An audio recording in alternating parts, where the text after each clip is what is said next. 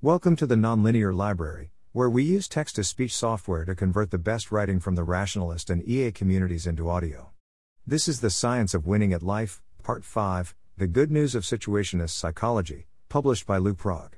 Part of the sequence, The Science of Winning at Life. In 1961, Stanley Milgram began his famous obedience experiments. He found that ordinary people would deliver what they believed to be excruciatingly painful electric shocks to another person if instructed to do so by an authority figure.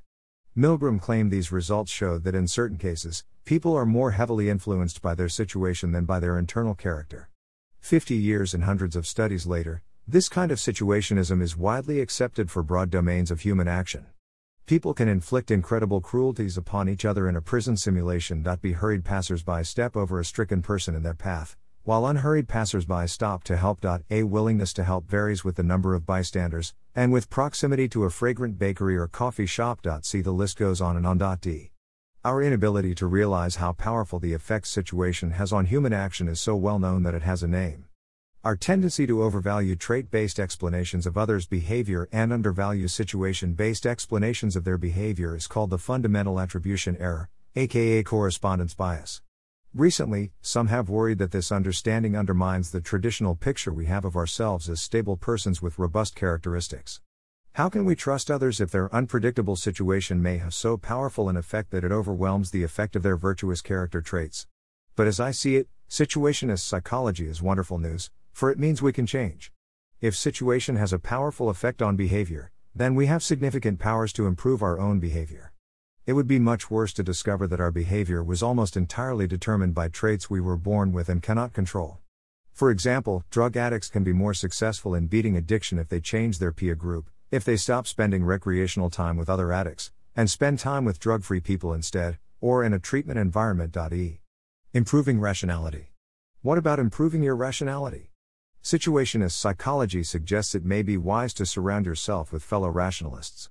Having now been a visiting fellow with the Singularity Institute for only 2 days, I can already tell that almost everyone I've met who is with the Singularity Institute or has been through its Visiting Fellows program is a level or two above me, not just in knowledge about friendly AI and simulation arguments and so on, but in day-to-day rationality skills. It's fascinating to take part in a conversation with really trained rationalists. It might go something like this. Person 1, I suspect that P, though I know that cognitive bias A and B and C are probably influencing me here. However, I think that evidence X and Y offer fairly strong support for P. Person 2, but what about Z? This provides evidence against P because blah blah blah. Person 1, I hadn't thought that. Well, I'm going to downshift my probability that P. Person 3, but what about W? The way Schmidt-Duber argues is this, blah blah blah. Person 1, no, that doesn't work because blah blah blah. Person 3, Well, I have a lot of confusion and uncertainty about that. This kind of thing can go on for hours, and not just on abstract subjects like simulation arguments, but also on more personal issues like fears and dreams and dating. I've had several of these many hours-long group conversations already, people arguing vigorously, often trashing others' views, with logic and evidence, but with everybody apparently willing to update their beliefs, nobody getting mad or hurt, and people even making decisions to change something in their life in response to a Bayesian update about something. The community norms reinforce this behavior, and it has had an obvious effect. All these people have spent time living with at least 2 other rationalists for many months, most of them, for longer than that. I haven't done an experiment that allows causal inference, but community seems to be working splendidly for improving rationality. And situationist psychology explains why. Conclusion. Want to change your behavior, yourself? In many cases, one of the most effective things you can do is to change your situation.